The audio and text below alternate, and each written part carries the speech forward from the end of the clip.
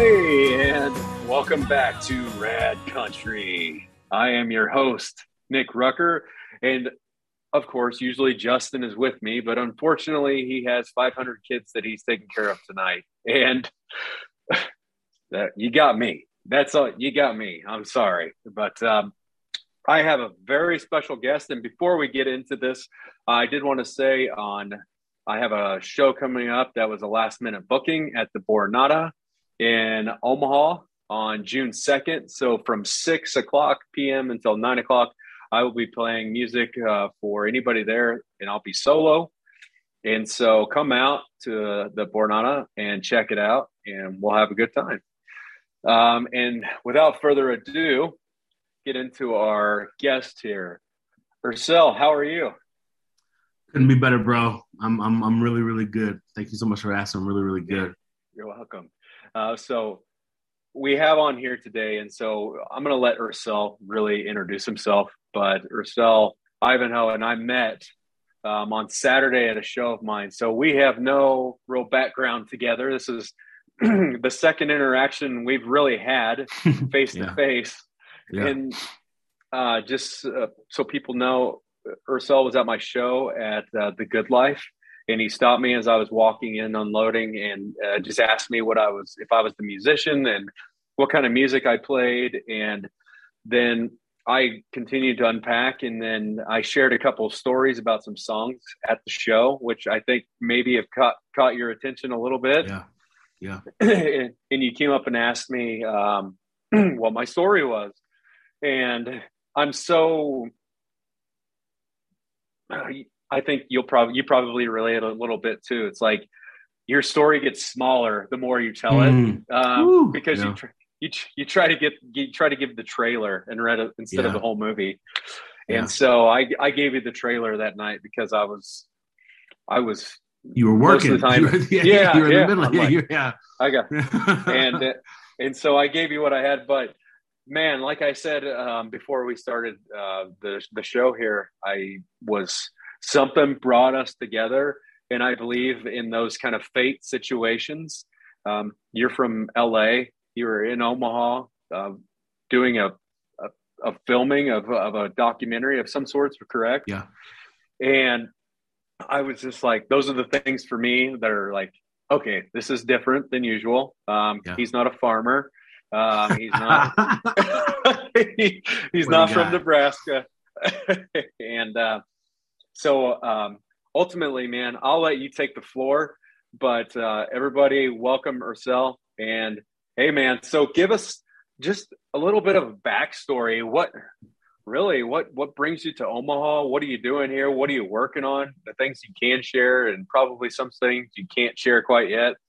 But what's going on with you, man? I get on your Instagram page and I see all these motivational stories that I'm just like, I want to be a better person today because of the stuff that you're sharing. Thank you. Wow. That's amazing, dude. Thank you. So here's the thing, bro. So whenever I see somebody that is putting I think music and stand-up comedy. I'm a comedian as well. Like whenever I see a musician showing up solo, like there's a certain level of respect I immediately have, because it's like you're gonna come there by yourself and you led off with one of your original songs, you know, and so I'm listening. It's what I'm like, what are you gonna do? You're like, I'm gonna sing. I'm like, dude, I can't wait, because I know what it's like to be a performer, but I also know what it's like to present your heart to the world. Yeah. And so my thing is like performance secondary, just having the courage to step out in front of a group of strangers who probably aren't expecting you, and to put yourself out there. My thing is like the respect level I have for that is just through the roof. So I was like, bro, even if you suck, I'm with you, right? I'm my thing is like, if I see the musician, I come from a musical family. So I've always been around music. So it's like, I get the grind of rehearsing. I get the grind of writing and composing, like all those hours you've put into just getting to that point. It's like, I'm with you, dude. Even if your output is terrible, I'm gonna high five you the high time. And then you started singing, and you were like, anywhere you want to go, I'm gonna be. Yo, that song hit my heart. Like, this is effing beautiful, because like for me, love is the destination of where the love connects. It has nothing to do with location. And I love the fact that your first song was like, if I'm with you, it doesn't matter where we are. This is where it's at. And so like, I'm like, oh, this dude is nice. And here's the truth. Like, I was raised in Nashville, Tennessee. So I'm from the country music capital of the universe. Yep. So for me, country music has always been, like I tell people, if I ever became a singer, that will be my genre, because it's the most, I think it's the most authentic songwriting. Like, cause like you're vulnerable as heck. You're like every country music song, one way or another, you're putting yourself out there. There's no mask. There's no faking. It's like, this is the honest truth. And your first song, I was like, my guy is leading off with an original single and it's dope. Nick, like, bro, like, so it's like, for me, I'm sitting here just like, I hope this guy doesn't think I'm a jerk. I'm really enjoying it. Like, I really enjoyed your music. So it was like, my thing is like, anytime I can celebrate somebody who is taking, because I'm sure people have called you crazy. I'm sure people say, bro, what do you, I'm sure you've had all the naysayers. My thing is like to fight beyond that and to show up and do your thing. I applaud every second of that. So real talk, like that was my first impression. I'm like, this guy is kind of dope and behind the mic on the guitar. All right. And so it's like, that was my first impression of you. So I was like, this guy has to have a story, because The Good Life isn't the country musical bomb of Omaha, but this guy's on his grind. You're on your grind. And my thing is like, I applaud anybody that takes the route to get to where they want to go. So like, my thing is like, the funny thing about The Good Life, the last time I was in Omaha, so I was out there. So I was in Omaha. I used to do stand-up. And when I left Nebraska, I traveled around a little bit, but when I got to California, I just stopped doing stand-up.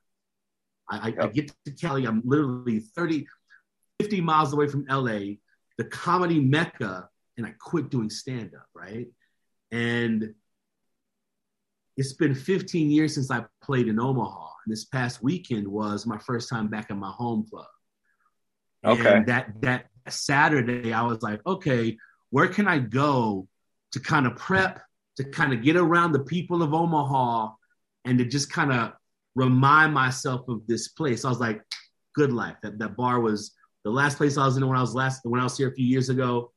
And I'm going there and I'm literally writing jokes, trying to figure out my set. And then you walk in doing your thing. And it really motivated me. Like, yo, go just do you, bro. Like be confident in what you're doing. So real talk, like you're right. Our meeting was perfect, because I left like, yo, I'm gonna go get this show on, and let me not be fearful of what I may think the crowd's response is gonna be. Let me just show up and be me. Yep. So I'll be honest, like you're like, I was just as blessed and encouraged and inspired and motivated. Like, yo, I left, hopped in my Jeep, drove to the Funny Bone, and had a great night. So I agree. I think our connection was the perfect moment we both needed. It was. So yeah, it was. Sure. I thought it was. How did the show end? How long were you playing? I played till 8:00, and it got really busy like towards the end. So I think, as a performer, this too. It's like there's peak hours that people are out and about, and when would be better probably for you to play and stuff like that. And I think they need to adjust their times if they have somebody come and play. I mean, it was perfect. For me, 4 hours is a long time to play, especially in the sun. But that sun was hitting you, bro. Oh my, it was hitting you hard. Oh my gosh. By the end of it, I was like, I wish I could pay somebody to load my stuff for me so I could just walk away from this. Because I remember like where I was sitting, I actually had to move because the sun was passing that big pillar thing, and it was hitting you right in the face. You couldn't dodge it. Oh my gosh. Dude, you know how many times I've stood in those spots and gotten hit with the sun, or there's just like, or if I'm in a swamp area, it seems like, and there's bugs all over my face, and I'm like, what am I doing? Like, do I really need to do this? And then I'm like, yeah, you need to do this because somebody here hasn't heard your music yet. So, so I always just stick it out, and it's like, hey, I chose to be here, so I can either have a good attitude about it or not. Yeah, it's funny you say that. Like, I've discovered that if I'm like 99% of our lives, when you think about it, we're really not forced. It's all choice. And I've discovered, like, if this is something I've chosen, I have no option but to be happy about it because I can choose something else. I can quickly say, you know what? I don't want to do this. Let me change and choose. So the fact that I have the power to choose it, it's like I have no reason to be bummed out. There's no one next to me holding a gun saying you have to do this. Yes. So it's like, let me enjoy it all. And I think like there's that 10,000 hour rule of when you hit that 10,000 hours of doing your thing, it's like it's like you get to a new level and all of a sudden who you are in that space gets recognized by the universe. I'm a firm believer that work, effort, commitment does have a net value that comes to you when you get to that point. Like it's funny, like it like a year ago. So like my backstory, I've always been a big dude, right? Since I was a kid, I've always had the food issue since first grade. First grade, I got my first belly and my B-cup boobs, and it was no looking back from that point. It was literally like, I got tits, woohoo! Like, and there was no looking back, right? Yeah. It was always a pivotal point, and at a certain point of my life, it went from being cute and funny to this is bad. Why are you the fat kid? And I'm like, wait a second, like you guys were calling me cute and chubby up to fourth grade. Now I'm all of a sudden fatso. This is confusing. And I've always like had this struggle of like, my gosh, it's just always been a struggle of mine. And I've discovered like in this season, committing to something and deciding you're there in that exact moment, it's like the universe responds to that. And it's funny, like about a year ago, I was probably about 10 months into my journey. Basically, July the 5th, 2020, I made a decision. This is the day I'm changing my life, right? I'd been fat forever, and I tried everything. I say that in quotes because I didn't commit to anything. I just tried it all, but committed to nothing. And a buddy of mine died from COVID. Yep. And the thing that got him, bro, he was 500 plus pounds. He was 32, a young kid.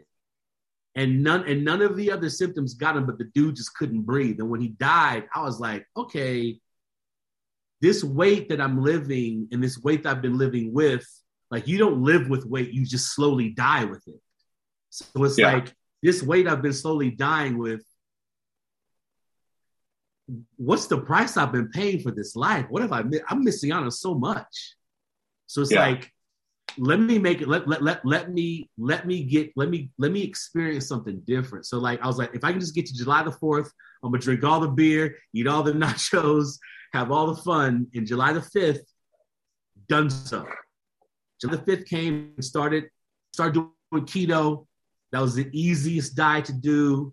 Quit drinking beer and stopped eating chips and was able to succeed. Like, it's crazy how easy keto is, right? And in May, I started sharing my story. Last year, this time, I was about 75, 80-ish pounds down. And I started sharing my story. And it was interesting that when I started sharing what I was doing, the response was through the roof. My Instagram blew up. People started engaging me. People that were your size, people that are your size hit me up like, dude, like, what are you doing? How are you staying so like? And it was this thing where I discovered that like results are dope, but I think results just prove what's happening here in your mind. And I've discovered that when we make decisions that are our choice, the world becomes ours. The universe becomes ours. Like we get to now choose and create whatever we want. Because like commitment is the ultimate energy, in my opinion. If you're committed to something, it's a guarantee you're going to get it. There's no way around it. That's the way it works. Right. Those are the rules of commitment. Inspiration, motivation, all that stuff is cool. For sure. But commitment, nothing beats that. And that's been my discovery. Like, yo, I'm a committed man. Even though there are days I go to the gym and I'm like, I hate there are days I'm like, I want to burn the gym down.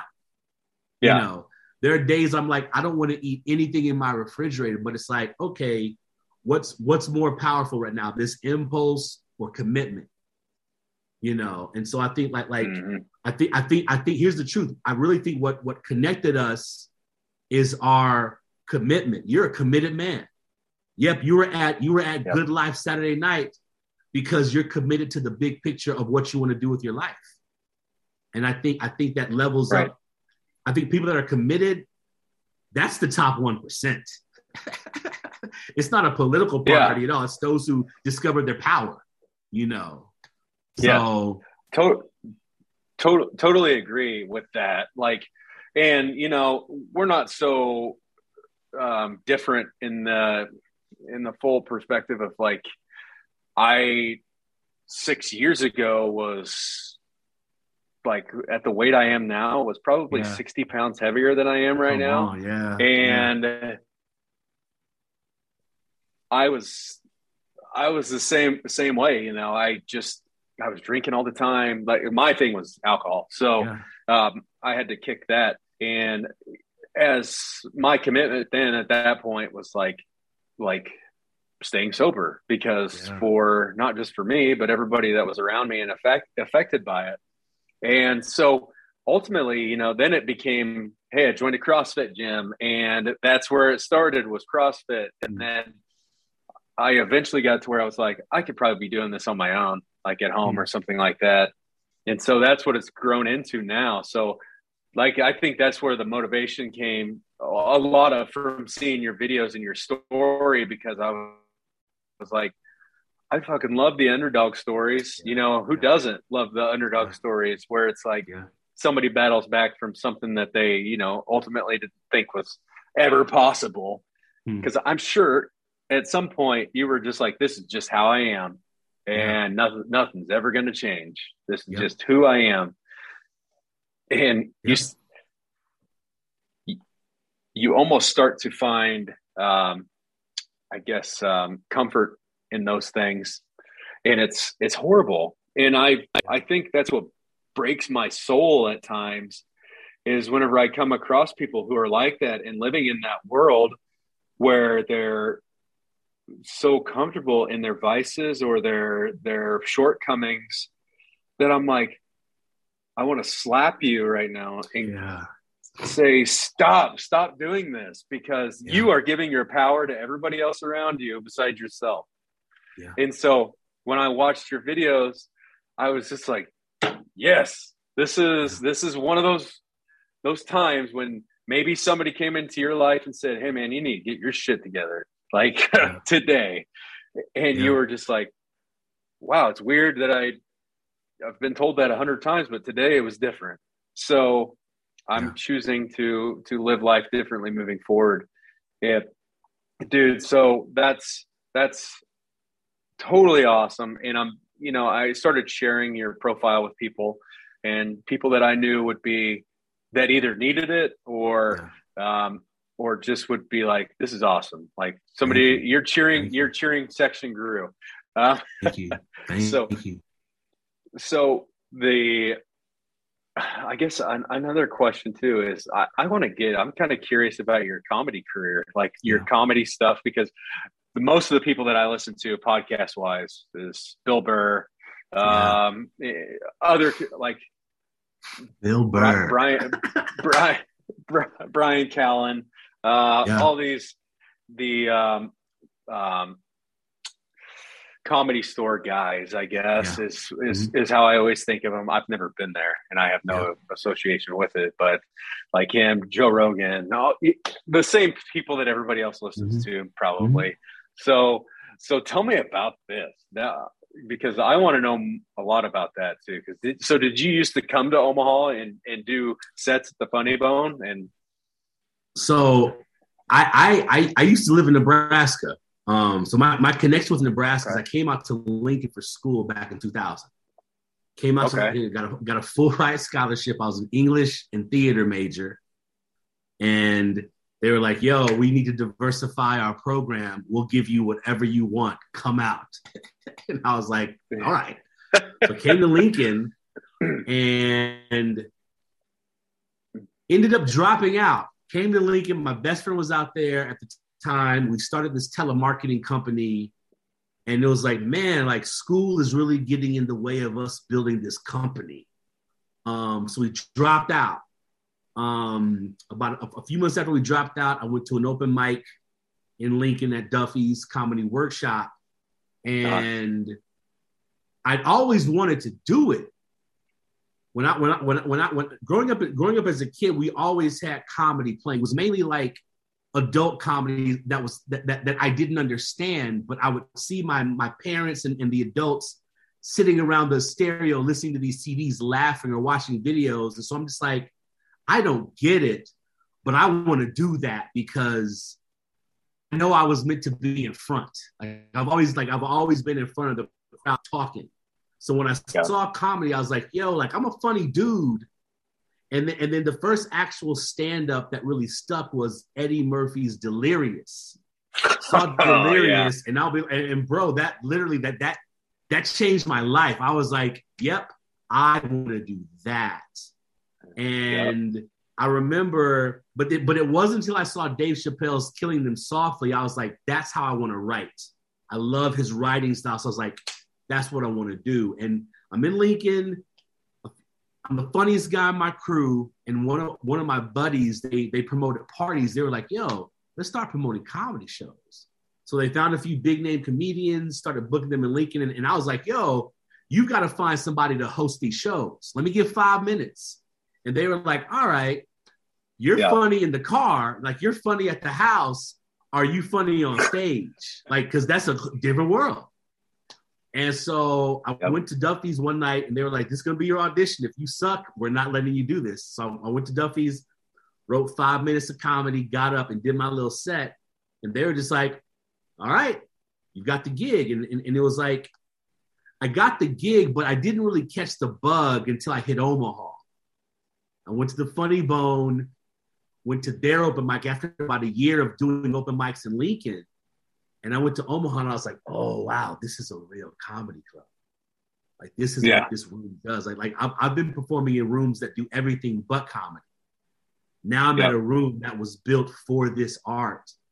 And it's like, yo, this is the stage that Jerry Seinfeld stood on and Bill Burr stood on, and all of these legends in the game have stood on this very stage, and now I'm on it.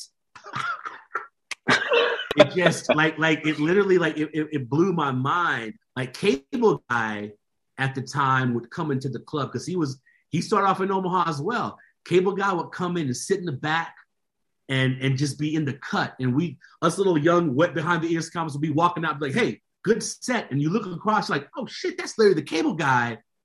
That just told me good set, and he's the number one comedian on the planet right now, and he shows up as an equal to me here. Blew my mind. So it's like I caught the bug, and then for the next year performing at the Funny Bone, I ate it. Every time I'd get on the mic, I'd either just get crickets or just table talk. No one was engaged, and I could not figure out. I'm like, why? Like every place else loves me.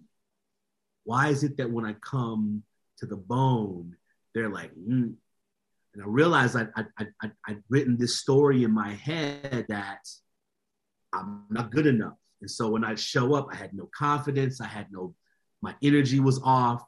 And one day I was standing on the side of the stage and it hit me like, yo, like they keep letting me come, even though I've been eating it consistently for the last year. They clearly see something in me. Let me see it in myself. And from that moment, the Funny Bone, like the stakes changed in the sense of I didn't put pressure on the performance, but I also showed up like, yo, this is who I am. And so the Funny Bone has been like, it was kind of surreal being back there this weekend and hearing them like standing on the side of the stage, hearing the countdown and just being in that environment. Like, it's like, yo, this is where I'm supposed to be. Even though I have no new jokes, even though I like I'm literally writing and just discovering a new set, but it's like, what better place to be than at home, you know? Right. So it's like that's Omaha will always be a special place to me because it's like that this and then in Nebraska in general will always be special because this was the place that I really feel like I discovered myself in so many areas. But it's funny you say like this was also the place I decided I was just going to live with being fat. This was also the place I was like, you know what? This is as good as it's going to get. I'm in the good life. You know, I perform on the weekends. I get free food and beer. This has to be it. So I literally just said, I'm not going to work on changing. Right. And so like it's like I kind of feel like this is an opportunity to come back to where it all started and correct a bunch of different things. But like it's funny, like the key conversation that really changed my mind. I was about 4 months into my journey and I probably lost about 35, 45 pounds. And I was ready to quit. You know, I'm going to church and folks like, oh my gosh, Ursel, you're looking, have you dropped weight? Like people are starting to notice, right? And so, but on the inside, I'm like, man, this sucks. I miss nachos. I miss beer. I love IPAs. What's going on? And my buddy put on this little weekend get together for men. Like, let's have, I want to have a men getaway. I'm going to bring some coaches in. They're just going to challenge you to check your life. And the first night I get there, I'm sitting across the table from the main coach. It's just he and I. And he's like, tell me your story. So I start telling him my story, you know, and my story back then was a very victim story. Here's all the things I don't have. Please feel sorry for me. So I go through the laundry list, you know, I'm not married. I want a family. You know, I'm just still trying to get my first house. You know, my business is like, it's going okay, but I want it to be better. Just going through all the touch points that normally have people feeling sorry for me, which gets me in good with them. Because I'm like, if you feel sorry for me, you'll give me whatever I want. And so as I'm telling him my story, normally people are like, oh, this is sad. But as I hit more pain points, he started smiling and grinning. And I'm like, what's happening? He's not responding to the story the way he's supposed to. I get to the very end of the story. I'm like, yeah, you know, that's my life. And he was like, wow, Ursel, so you're telling me the future's bright. And I was like, what? And he was like, man, like what marriage, kids, your first home, your business hitting off successfully, you chasing your dreams. Every human on the planet would agree those are key points in life. And you're telling me all that's ahead of you? Bro, I wish I was you. And he said that and I was just like, oh, and it literally wrecked my world, bro. It literally, like, every time I tell that story, I get chills like, wow, the future's bright. The future's where possibility is waiting. Like whatever I want to create is ahead of me. And it was like that was the conversation that literally crumbled everything I built. And was like, nah, you need to start this thing all over, bro. You've been telling yourself a jacked up story and you've been believing that story. Like, why don't you rewrite your story? And that was when I really started looking at life. It's funny, like my weight is just in outer it's an outer cue of what's happening in my heart. Broken bodies are just because your heart's broken, your mind's broken, so your body reflects it. And it was in that moment I realized I've been attacking the result. Let me go to where the actual issue is and fix that. Because if I fix the issue, the results are going to change. I spent all my life just trying to say, let me go. My heart's broken, so let me go get on a treadmill. Like what? No wonder my diet attempts never worked. No wonder my attempts to change, because those were the responses to what I was experiencing in here. And so that's when the journey started of, okay, let me stop worrying about weight, size, calories, food, because that's what I've ran to. Let me go back to home and see what's jacked up there. Let me just fix home. If home is fixed, where do I need to run? And so that's really what started all right, now you can live the life you want because you're not clinging on to things for comfort and for love and for peace. You have it here. So I was raised in Nashville. And when I was 9, I was raised right outside of Nashville. And where we lived, it was like in this neighborhood we were like in this neighborhood in the woods. So every house had anywhere from 3, 4 to 10 acres of woods behind it, depending on just how the road moved. And so we spent all of our days building forts, playing guns, hide and go seek in the woods. And one day, a group of the older boys in the neighborhood, the kids I wasn't allowed to play with, they were like, yo, we're camping out behind our house in the woods tonight. You got to be there. And I'm just like, oh, snap. The cool kids are going to hang out with me? So I was like, no one in my crew is going to believe this. I'm about to be the man. So I run home. I make up this lie. I tell my mother, I'm like, Mom, can I run away from home tonight? She's like, what? I'm like, yeah, I just want to see what it's like to be on my own, but I don't want us to be I want us to be cool. I don't want us to fight about it. Can I just run away for the night? She's like, what is this kid up to? All right, go ahead, run away. And I'm like, I'm going to leave. And she's like, all right. And so the way she tells this story, she's like, this was the night I discovered my youngest child was my bravest child, right? I pack my little bag, I run out.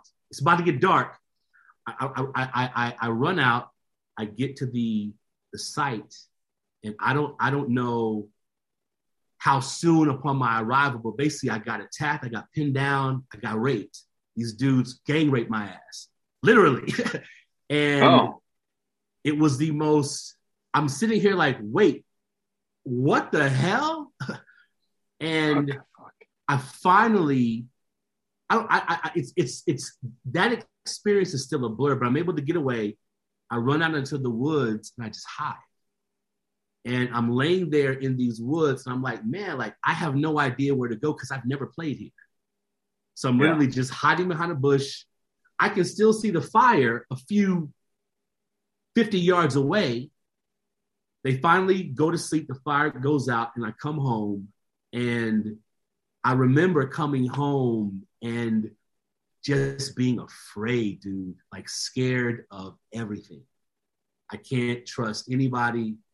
And if I tell anybody, I'm going to be in trouble. Like I can't tell my mom, I'm going to be in trouble. I can't tell my friends. I'm going to be like I was convinced that I was going to catch it. But it was crazy. Like in that moment, hindsight, you look back and you realize, wow, like this is where I took on all these stories. Like I'm worthless. I'm trash. I'm not valuable. Nobody wants me. I'm not worth protecting. I'm all these ideas I had about myself. It's like, oh, snap. This is that experience that introduced that into my mind and my heart about myself. And for many, many years, all I did, bro, was like suppress it. If memories would come up, I would eat or I would drink.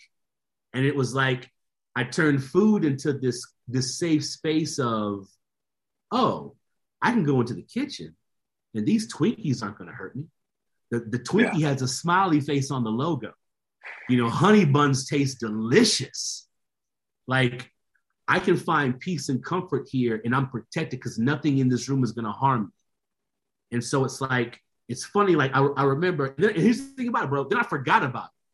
I'd have random flashbacks like, what was that? That's weird. But I kind of forgot about it. But it was like, it made sense that when people would say, Urs, you need to stop eating, I'd get offended because I'm like, why are you trying to take me away from my lover? Like, food is my best friend. You want me to walk away from that? You must be out of your mind. Yeah. And when the pandemic hit, like that was like the big thing. Like I started getting these flashbacks and I'm like, this seems like it happened to me. I have never watched porn with these visuals. Crap, it did happen. And the reality of, okay, this happened to me, but it's not me. It's just something that happened. And it means nothing about who I am. Like that event and that experience, all it is a bridge. It's a bridge for me to connect with someone who's had the experience. Beyond that, it's nothing else. Let me give myself permission to not need to, let me give myself permission to heal from that. And bro, it's been over the last, like I finally admitted it to myself about a year ago. I started sharing my story. I started putting these little these little videos together. My best friend was like, Urs, you're sharing your story, but you're not telling it all, dude. Like, are you really being authentic? And it was a gut check. Like, let me really face this thing and let me be done with it from a standpoint of it hurting me. And like every time I tell the story, there's always anxiety. Like I realize there's always going to be some level of emotion attached because the expectation to remove your emotions from such a traumatic experience, that's a huge ask of yourself. But I'm discovering that the more I share it, the more I get to experience breakthrough and I get to anticipate breakthrough. Because whoever's listening to this podcast, they may not be able to like relate to getting gang raped, but they can relate to feeling like trash. They can relate to feeling useless and worthless. They can relate to feeling all alone. They can relate to being filled with fear. It's like, those are just moments in the timeline, but that's not who you are. And like, every time I share it, I feel more free. Like there's nothing I have to hide. So it's like shame is in the corner in the shadows. If you turn the light on, shame has nowhere to go. Shame has to disappear. Fear has, like all those things have to disappear. So it's like, that's really been like the discovery of how I've really gotten to this point, bro. It's been, I'm no longer hurting. So now the kitchen is just another room. Yeah. It's like, it's now just a room. It's a tool.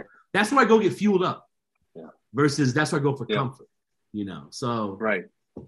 That's been there are times I still use it as a comfort. Ice cream night. Come on. I miss ice cream. I miss ice cream. I miss ice cream. Oh man. That's my kryptonite now. Man, that was a quick, a big hitter for me there for a second. And so, that growing up in the household that I did it sounded like you did have loving and caring parents and probably a good childhood. And I guess I'm kind of on the opposite end of the spectrum grew up with a stepdad that I at times probably thought he wished I was dead. So, and so I was the same way that you were talking about, victimizing myself probably at the time. And it's funny as time has progressed because I have those flickers, this film will start rolling in my head at times. And I'm like, and I just get this pit in my stomach. I'm like, oh shit, like that fucking happened.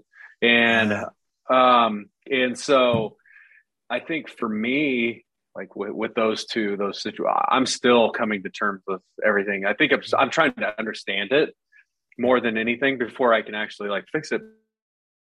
Because a lot of times I catch myself being the same fucking guy that he is, and that's where it bothers me. And so what you're saying is, well, you could have taken that situation and you could have done that to other kids, like, hey, I'm going to take this and use it as in a completely different direction. And whereas, you've come to terms with it now and you understand it and that it's okay to move on in that it happened, but I'm not going to let it navigate the rest of my voyage through life. Yeah. But the same way. And it's crazy as we get older too. I think it comes with age, maturity, and understanding your feelings and emotions. And there was a point where I had to sit down and just like, I'm going to allow myself to think about those things that I don't like to think about. Yeah. And I remember real. sitting there for a long time. And I was just kind of like, wow, like how could somebody do that? And how could somebody act like that?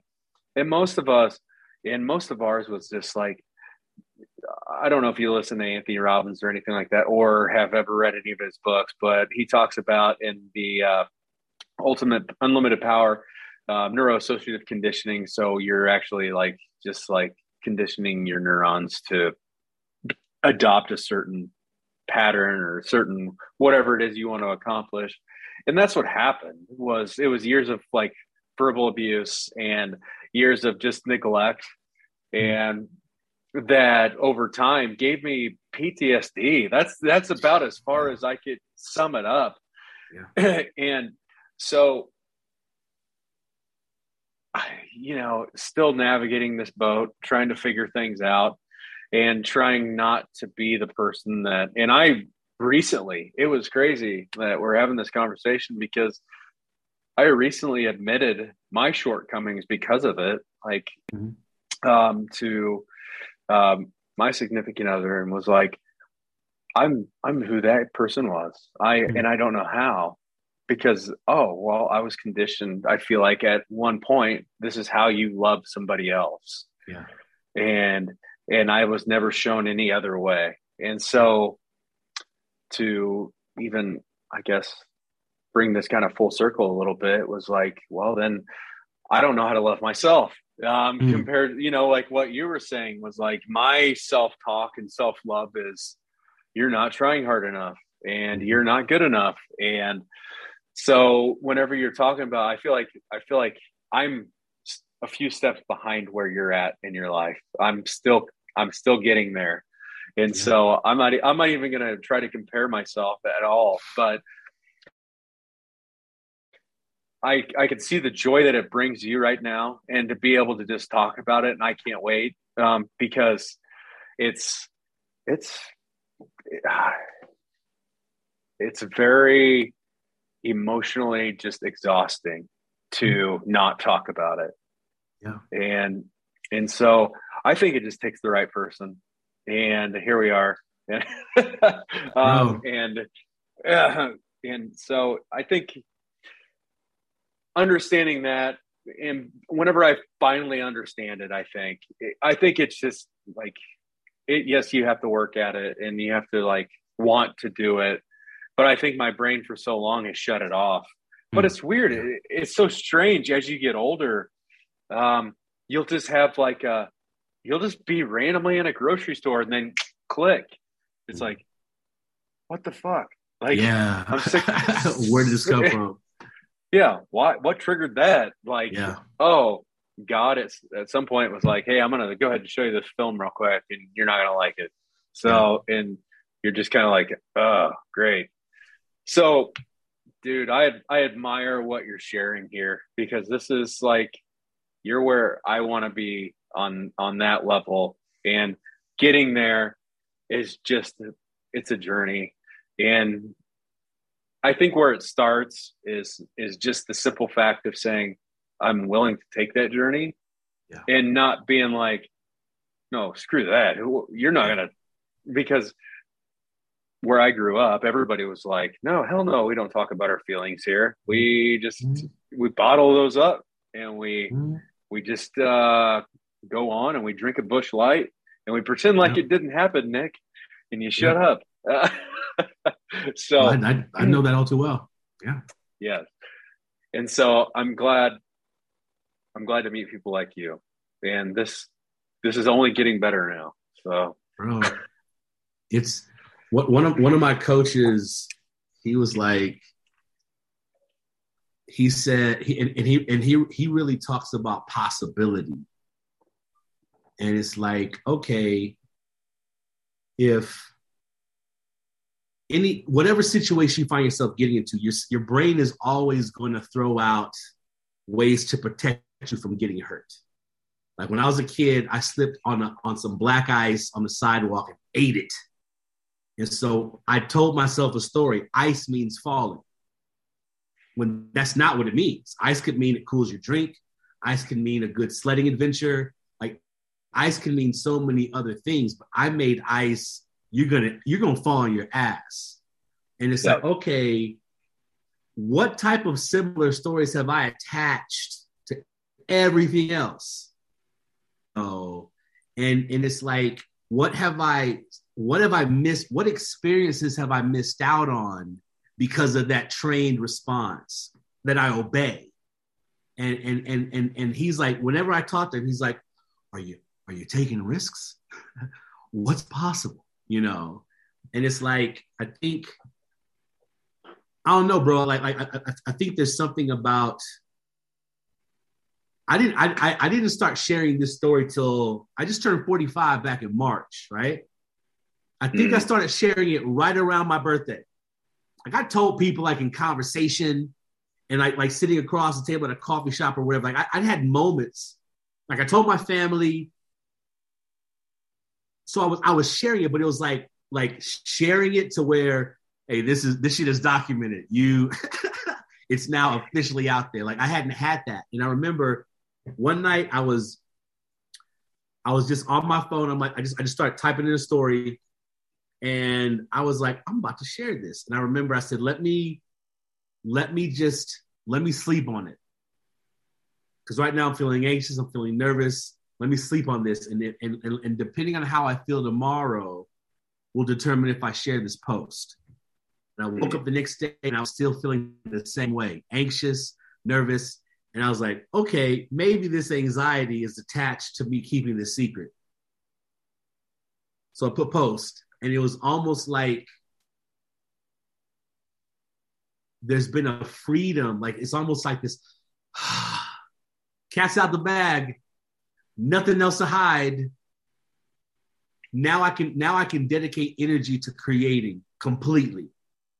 I remember the first person I told was my dad, right? So like I'm a filmmaker, and we had this idea. Let's sit dad down in front of the cameras. Just have him tell his story, right? Yep. So he came down to my apartment, set everything up, and we just turned on record. I'm like, all right, Pop, I'm going to ask you questions, but just, so we're 6 hours into him sharing his life story, right? Changing batteries in the cameras, having a drink, you know, and he kind of hits like this blank moment. And so like, there's just like, almost like this, like I asked him a question about his family.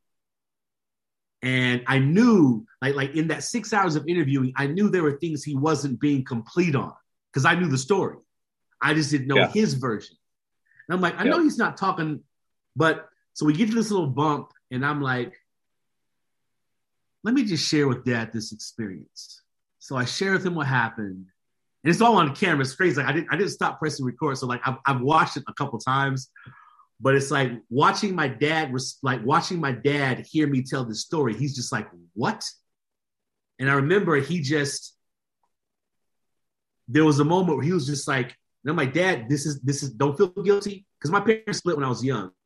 So he wasn't physically there. I'm like, Dad, this is not a story for you to feel like you should have done something. Nope.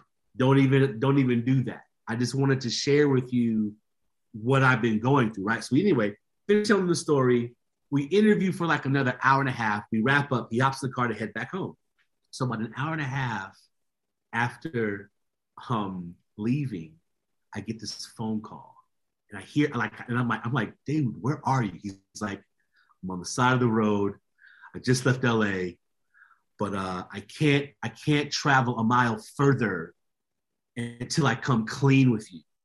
He sat there, and for the next hour and a half, told me all the full details of all the stories he wasn't complete on. And he was like, son, I've never felt more revealed with somebody in my life. He was like, you told me your worst experience. And I was like, well, shit, I can't have secrets with you. Like you shared it all with me, bro. And it was like my dad and I's relationship as grown men got immediately deep.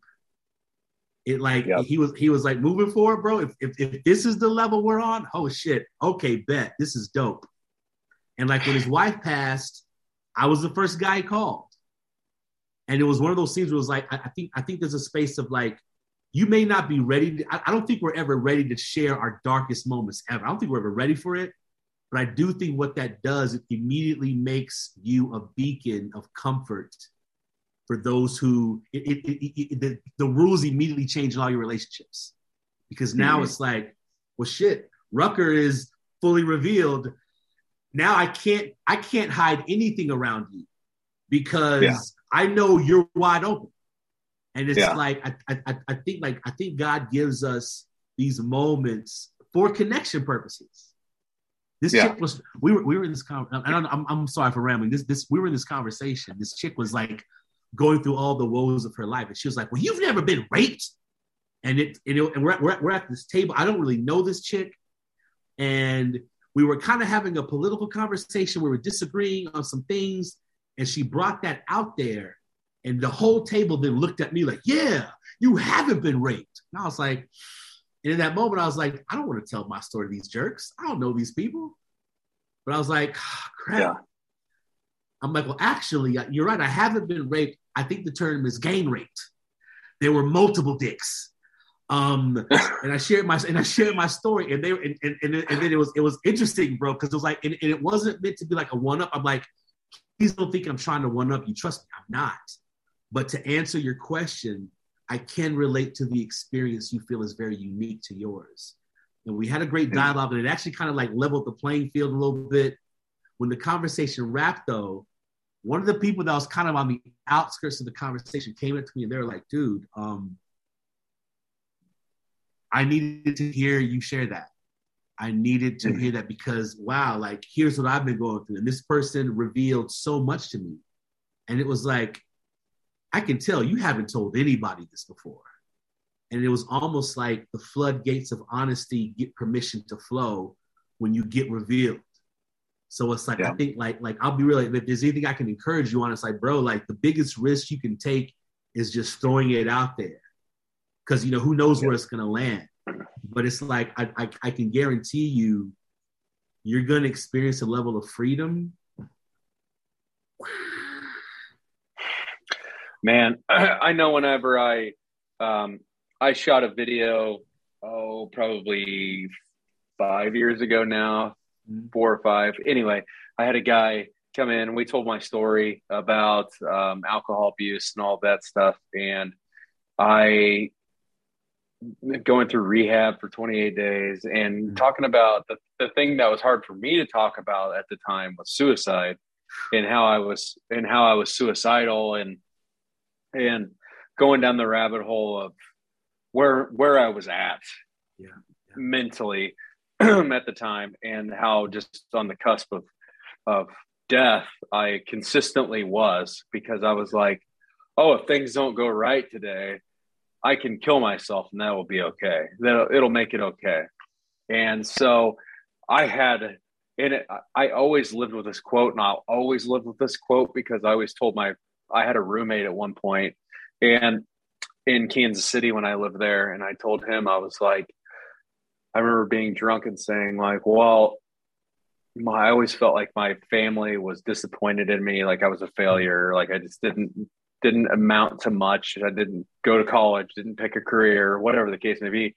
And I just was like, well, at least they would see me follow through with something if I was to kill myself. Wow. And so I remember telling him that, and I always carried that with me. That was always my crutch, was like, well, if this fails, at least I won't fail at this. And it's such a horrible way to look at things, of course. But at the time, I was just kind of like what you're talking about. Like I was the victim. Poor me. Like, hey, how would you like to hear my story and how sad I am? And it's something that we got to go through, I guess, to get to the good stuff. And so telling people that story and saying that I had a gun in my mouth, I was going to follow through with this. And the floodgates opened. People, all of a sudden, I'm getting messages on Facebook and everywhere else of like, man, I've been there. Like, I've been that, what you're talking about. And they're like, I'm never going to share that with anybody but you. But there was a trust. There's a trust in, they know that like what it took for me to come up and, make a public statement about it. Hey, here's a billboard that says I tried to kill myself, basically, like, hey, here it is. And so people flock to that kind of behavior. And I always revert back to, whenever I was first starting out in music, and I was probably 17 or 18, and I went to a show in Columbia, Missouri at the Blue Note, and I saw one of my favorite bands, Green Wheel, who was like, they were on the Spider-Man soundtrack, and they never really made it huge, but they had some cool songs. And so I was down there watching them, and a band called In the Clear came out, and they opened up the show, and another band, Leo. And I remember like it was yesterday, I went up to the In the Clear band, reminded me of Deftones. And I went up and I talked to, and I was a huge Chino Moreno fan, like growing up. And I go up to this guy and I'm like, hey man, like, I don't know if you know this, but like you remind me of, your style reminds me of Deftones and blah, blah, blah. And I was like, you know how you are when you're a kid and you're trying to figure out the music scene or whatever creative outlet you're trying to do. You're like, got any pointers, Yeah. And he's like, man, if I could tell you one thing, he was like, whenever you write, you need to write about the stuff that nobody else wants to talk about. And I was like, that's always stuck with me. I'm getting, goosebumps right now. That's real talk. Just remember, remembering those moments. And so that's whenever I started taking writing more serious. Was like, the internet wasn't a thing really yet then. And it wasn't like I could go on WordPress and put all my thoughts on there. But I had a journal, and I sat down and I just started writing. And I look back at that thing all the time now, because I'm like, wow, I went through I had these phases in my head that I was going through. And so it's interesting to see just like what kind of people you draw out of the woodwork, people that you would never expect that would come to you and say, hey, from the back of the room, Ernest so-and-so from, back in Missouri is like, hey man, I am going through what you went through a few years ago, and I could use some help. And I think my biggest regret and was that sharing my sobriety story, and I had a family member who I knew was kind of into drugs, but didn't know for sure. And she had reached out to me on Facebook, which at the time I was getting messages, this random, like people share those, like, hey, if you love somebody, pass this on stuff. And you're like, and I think Justin and I, it's hard for me to like, oh, not again, grandma, don't fall for that. But in their world, it means something greater than what I'm perceiving it as. And so she would always share these things, my cousin. And then she asked me, she was like, hey, do you know how I could get into a reasonably priced rehab? And I was like, I didn't know you needed rehab, for one. And two, I'm like, I don't know. Like, I don't have, that stuff readily available. And so she's like, okay, it's cool, I'll figure it out. Well, then she died like 2 months later. And it was just traumatic, because then that always, I can't erase it. Like, it's always there on Facebook. And so I'll go back to it periodically. And if I'm ever having like a moment where I'm like, I feel like I'm better than somebody else, basically, I go back to that. And I was like, there was a point when everybody was even. Like everything was even, and this is your sign that you need to remind yourself of that. And so those moments, they're it's crazy. They're hard pills to swallow, and it's but ultimately you're an outlet for somebody else, and it just keeps you just kind of pass it on. You just have it for a little bit, it goes away. You get tired of sharing your story. You're just kind of like, okay, this is who I am. And but then eventually, it just always comes back. There's a breath of new life into it, and other people always seem to find you if they need you, if that makes sense. Yeah, I think honesty and the truth becomes a beacon. And I think when from my personal experience, it's like the more I share, the more I get to experience other people having moments of freedom for themselves. And it's like, I think, and that's what like my biggest thing is I really believe everybody's story matters. I don't believe, I believe God made one of every person. That's it. So if there's only one, like there will never be another Nick Rucker ever, no matter how many times that name combination may be combined, there'll never be another Yusuf. If that's the case, then your life means something amazing because there'll never be another one ever. So it's like, oh, well, then that needs to be shared. That needs to be experienced. If it's with one person, if it's with a million, doesn't matter. Like value is value, no matter who all gets to receive it together. Value just knows it's valuable. And I really believe like it's our stories, bro, that literally not just connect us, but like give energy and permission for other people to discover their story. Right. And I think we write these narratives about ourselves. Like my biggest hindsight is going back and really looking at who's been the culprit of all these. It's like, man, it's been me the entire time. It's been me. Like when you get down to the end of the rabbit hole and you're facing yourself again, you're like, oh, it was me. I thought it was dad. Nope. I thought it was mom. Nope. It was. And it was like, holy crap. Like I've told myself way more lies about myself than anyone else has. In fact, I don't think anyone's come to me and lied to me about me. They were telling me the truth. I was just like, oh, I was creating some lie out of it. But it's like, holy crap, like I've literally sabotaged myself out of life. So if I have the choice to do that, then I must have the choice to bring myself back into life. Has to work that way. So it's like, okay, let me be intentional now about how I show up. Let me know who I am, and let me not let whatever defects that I've experienced become who I am. Beyond that, Yep. So it's like I think.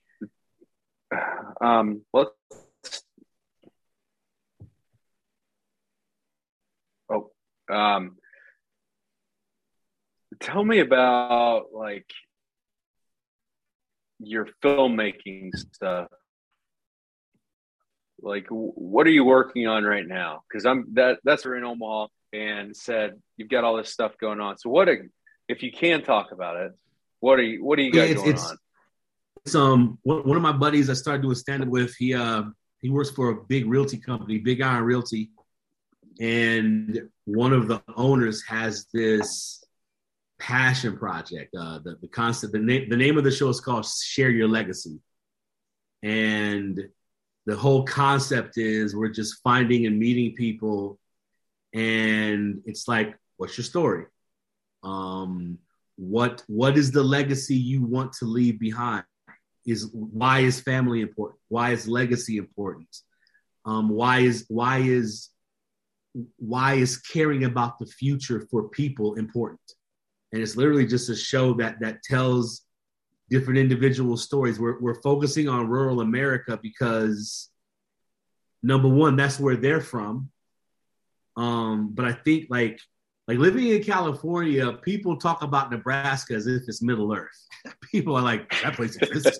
They're like, is it Hogwarts? Like they talk about like it's some like mystic place on a map, but no one ever goes. And it's like, well, what are the like why is it that this particular family has lived in this town of 400 people for 5 generations? When there's a highway out of town, there must be a reason why they're there. What's the story? And I think like true, like not just American values, but just I think life values are found in the most unexpected place. So it's like, for me, it's like when he told me about the project, I was like, oh, that's spot on with what I want to create.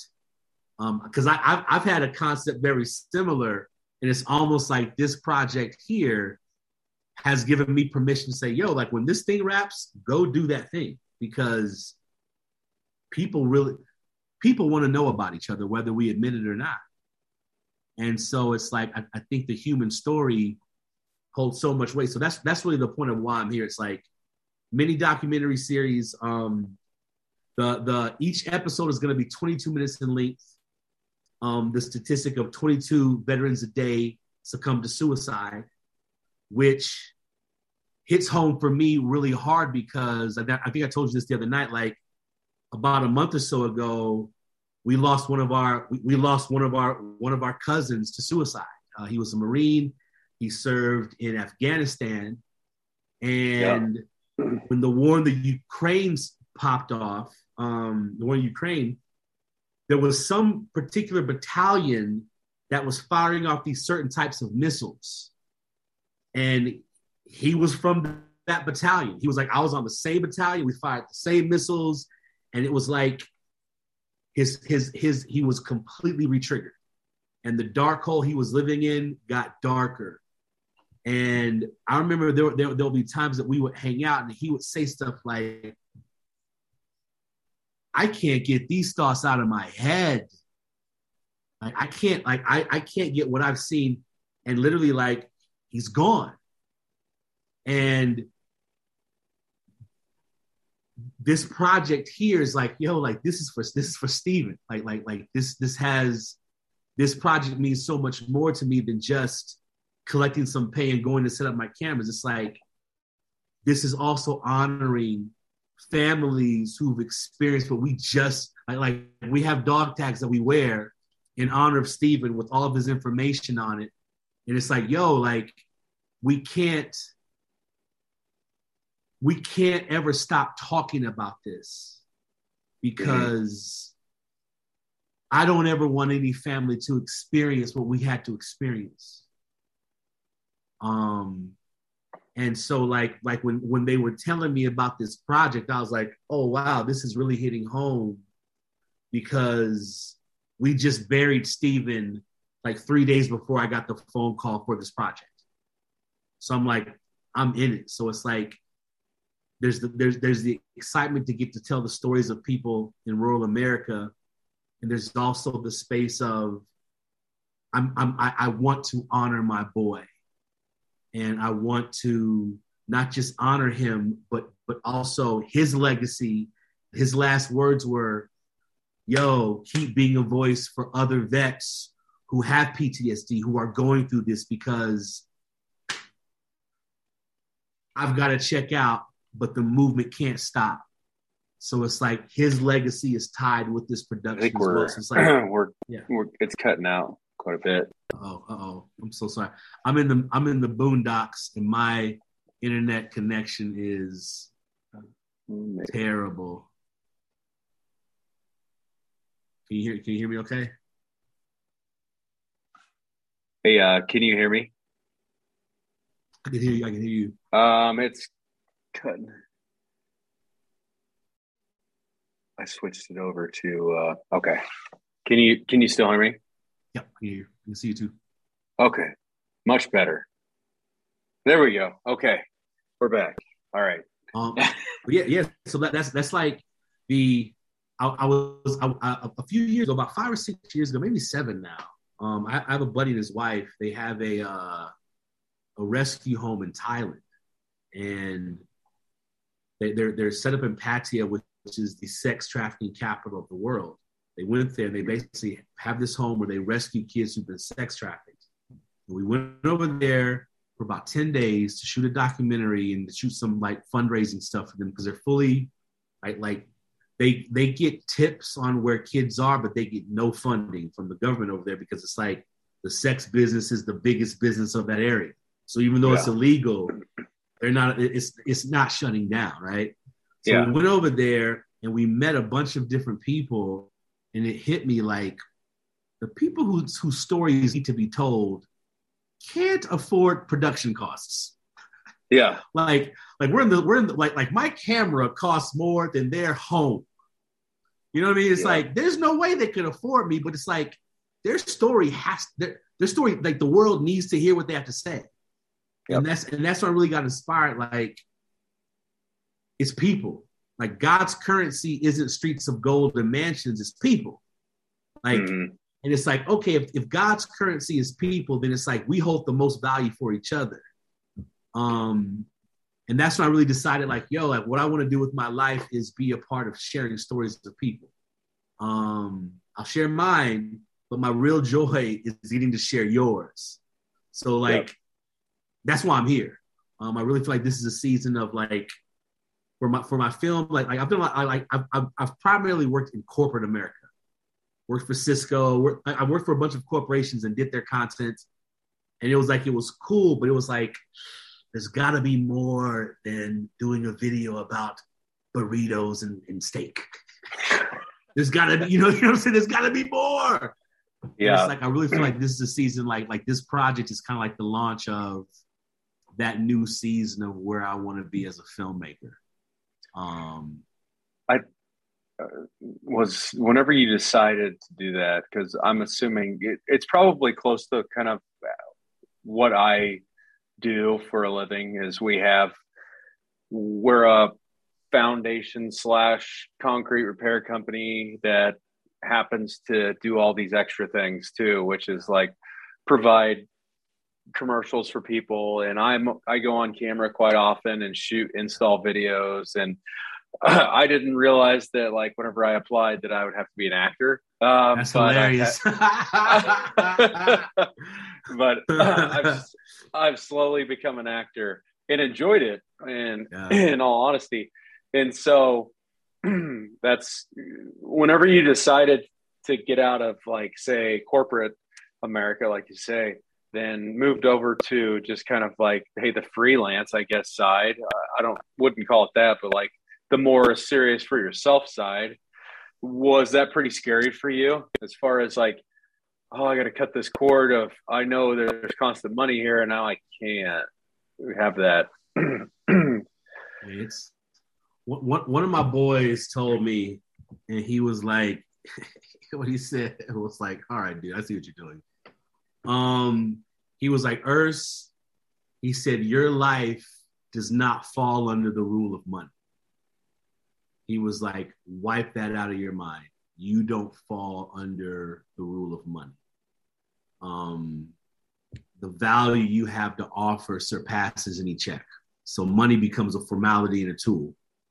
But he was like, you've got to retrain how you think. And I'll be real, like that's probably one of the big things that I would like that I'm learning right now is like what has been my mindset about money. I was always taught save it, keep it, hoard it, don't let it go.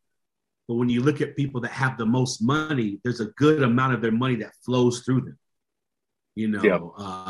So it's like, okay, if all these people, as wealthy as they are donating and giving and creating opportunity, whether it's donation, whether it's jobs, whether it's whatever, maybe I'm showing up to money incorrectly. Money wasn't meant to be damned. It was meant to flow. So it's like I've discovered that I drove out here from LA and it was going to be a 3-day road trip. And a day and a half in, I was like, I want to take my time. So it went from a 3-day road trip to an 8-day road trip. And I was like, I'm going to treat this budget, I'm going to let it flow. I'm tipping people like this. Like I tip this dude like I went to this canyon to take pictures on this tour, and everyone's giving them $5-10. I'm like, oh crap, all I have is $100 bill in my wallet. Well, looks like Preston's getting it. And it was like, I said, let me no longer base how I show up with money on these rules. And it was crazy, bro. I didn't run out of any dough on that trip. I almost 3 times the length of it, got here and still had money in my budget. Like, wow, how did that even happen? That I budgeted for 3.5 days, turned it into 8, and still came with money. And I'm talking to my boy. He's like, bro, you gave yourself permission to not base your actions on what was in your wallet. You did what was ever on your heart. And I think like I'm discovering that the more I just ebb and flow, the money's gonna come. Like the money. Yeah. I'm a part of a church plant back home, and church plants, we're always broke. We never have dough. And I remember when I first moved out to California, that's why I moved to California. My best friend planted a church. He was like, come be a part. And I'm like, you want me to stop doing stand-up for Jesus? Right? But I get out there, and there were all these things that we used to do, bro. And I was always like, bro, like, we don't have the money. Why are we throwing a concert and we can barely afford to print flyers? And he was like, Urs, if you live your life waiting for the dough to come, the thing is never going to happen, because the money never shows up when you expect. Money is a response to your action. Once you start making commitments and start creating it, the dough's going to show. Trust me, it always does. The catch is you have to believe it's going to come. And you have to believe you're beyond that rule. And it's like 11 years later, I get the message from another buddy, and it finally clicks like, oh, I've been operating in the lack. Let me operate in the gain, you know? So it's like, it is a little scary going from a guaranteed payment to what does the future look like? But it's almost like right now I feel so like I'm experiencing a freedom creatively that I couldn't put a price tag on. So it's like, okay, you know what? Let me just stay in this space. The money's gonna come, you know. Well, I think too, your brain starts to figure out ways to make it work. And like I don't know how many times I've been backed in a corner, and you're like, a situation that like, hey, if you proposed me with something right now that was like, you got to come up with $10,000 tomorrow. I'm like, well, there's nothing on the line. Yeah. So it's more of like, you're just asking me to. But if it's like, hey, you got to come up with $10,000 tomorrow because your mom has to have this surgery, I'm going to figure out a way to make $10,000 by tomorrow, whether or not that's like sell all my furniture or what it is. Yep. But I got to figure it out. And, you know, it's crazy how even like, I think as an artist in some way, shape or form, like we have that switch in our brains that's kind of like, I'm okay putting my faith in the fact that I'll figure it out. Like, I'm not going to die. Like, I mean, and if it does, guess what? There is kind of a big comfy couch of corporate America over here that would probably take me back in if I wanted to come back with my tail between my legs. But ultimately, I don't know how many times I've sat there and said, you know, if I wanted to start doing music full time tomorrow, what would I have to do? It's like, well, I would have the time to get better at what I want to get better at. I would have the time to book shows that weren't in the state of Nebraska, not all of them, because then I would have that extra time. And, you know, I think, and maybe I shouldn't, I've never been the type of person that's like, hey, I'm going to rely on these crutches that I have or these excuses. You know, because I have a family to provide for and everything else. And that's probably what scares me more. Yeah. And so I don't know. I think there's sometimes I sit back and say, they might find it admirable for me to go and do something like that. But I'm not saying that I won't. but I'm just saying, like, I don't know as of right now, but I admire what you're doing, um, to bring that back around, but and to go out and film people because I think it was last year, no, it was 2020. I had a film crew come to my house Mm-hmm. and filmed me, for a I was a ambassador for a mental health um, hospital portion of Mm-hmm. this hospital. They do a gala every year, and they wanted some people's stories that have had mental health stuff go on. Yeah. And so basically, I just got on camera and sat there and shared my story and was like, "Hey, you can do Yeah. it too," kind of stuff. Yeah. And so they're trying to raise awareness in rural Northwest Missouri, where I'm from. I don't know if it worked, probably not, but there's there's definitely some more people that are aware. Yeah. Um, Yeah. but it was cool to hear their story because they're like, yeah, this is what we do. We started a media company in Kansas City, and so we just get hired by these people that don't have the means of filming things themselves. Yeah. And I'm like, yeah, that's awesome that they do that, Yeah.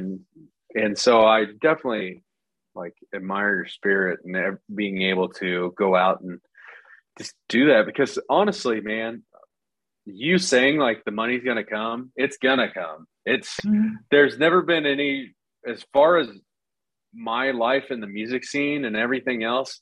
I've never understood how people can struggle being a Mhm. musician. Like Mhm.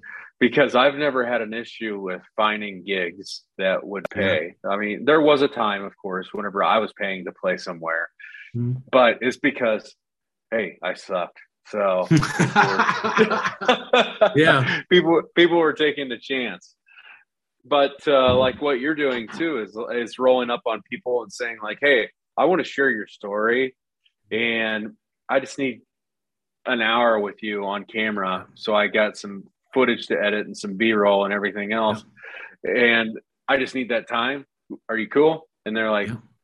"What? You don't want money from me for this?" And Yeah. I'm sure you get that a lot, but so with that though, there isn't a guarantee that there's going to Mhm. be a constant flow of money, but Yeah. there's going to be something maybe even better than money that comes from it, Yeah. and that's and the cliche thing is like, oh well, you're going to get exposure. Mhm. I'm sure you know that it's like, yeah, Yeah. we can't pay you, but you're going to get to be exposed to a lot of stuff, and it's not they're not so far wrong. I mean, Yeah. there's really it's I've gotten the best gigs Hmm. from shows where I made $50. Yeah, you're right. That's facts. That's facts. Yeah. And That's I did facts. because I played there and I played for free or Yeah. $20 or whatever the case may be. But I think it's awesome. I think that I can't wait to start watching these now too because I mean, dude, it's crazy, man. A week ago, we didn't really know each other. We had no Yeah. idea that each other existed. You came in Yeah. from LA. I've got some friends that live out in LA and stuff in the music scene, and I've never had a desire to go to LA, Yeah. but that's the only other way I think we would have crossed paths aside Hmm. from you coming to Nebraska. Yeah. And so, yeah, it was just it's the most random thing ever, but I do believe I think this is the beginning to something that's bigger. I agree. I wrote you and I said, anytime you want to collaborate on something, just let me Yeah. know. It'd be And amazing. so I think eh, there's something put us together. Like Yeah. I don't know, man. I don't know yet, but one of these days we're gonna look back and we're gonna say, That was the catalyst. Yeah. how the hell did we How not did see this that coming? happen? Yeah. Yeah. But hey man, I really appreciate you coming on tonight and everything that Definitely. you shared, being vulnerable with our audience, and everybody that has listened has taken something from this in some way, shape, or form. Yeah. And I guarantee that they either look you up and they are motivated by what you're sharing. They heard your story. and are just now maybe this is what they needed. Mm. Those are the things because, and I'll tell everybody that's listening right now, um, what he shared is not something obviously that the common person is going to share with everybody. And to go back to and maybe just put yourself in a time and place where you hid your own feelings from yourself in fear that you would wear them on your shoulder and everybody would know. Yeah. And don't. I mean, and I know it's easier said than done. It's so easy for me to say that, but what Ursel is talking about with the freedom and feeling so much better after the fact, it is true. It is very true. And to feel that weight lifted, the stress that you carry in your body because of it just kind of goes away. And man, this has been awesome. I'm so glad I had you on here because I'm happy to be a part. And the rad country community is going to be better for it. So, all right, brother. That's so dope. Where can people find you if they want to check you out on like social media? Instagram's my main one. At Ursel Ivanhoe. I have a Facebook, but I really don't. Instagram is where the fun's at. So I tell folks like, hey, if you want to connect, find me on Instagram. That's where I'm the most active. So IG is definitely the place. Come by, be a part of the journey. I think as much as I share my story, I want to hear yours. That's the only reason why I share my story, so I can get to hear other people. So connect. I'd love to meet you. I'd love to encourage you. I'd love to challenge you. I think that's what for me, that's what brings me life, people. So come find me. You do some coaching too, don't you? Yeah. As well. Yeah. What does that entail? So start this. So keep showing up is kind of like my brand. That's kind of been the mantra that has kind of like stuck with not just my content, but just how I approach life. Just keep showing up to the thing. You're going to get the results. And so actually last night I had my very first Keep Showing Up workshop. And it's really just the biggest thing I want to help people experience is taking time to discover themselves. It wasn't until I was intentionally waking up and journaling every day and writing down what I was grateful for and writing down what I liked about myself and really getting intentional about what I wanted to create that I started really having a shift in my mind and in my life. And I think like like my bait, what brings people in is, oh, this dude's lost some weight. But it's like the weight is really just, that was my symptom. Everybody has the symptom they struggle with. But at the end of the day, if you fix your heart and you fix the story you have about yourself, whatever your struggles are, they disappear. And so my heart is that like I want people to truly discover how freaking amazing they are and that they get to determine how amazing they are. It's not based on anything but their choice. That's it.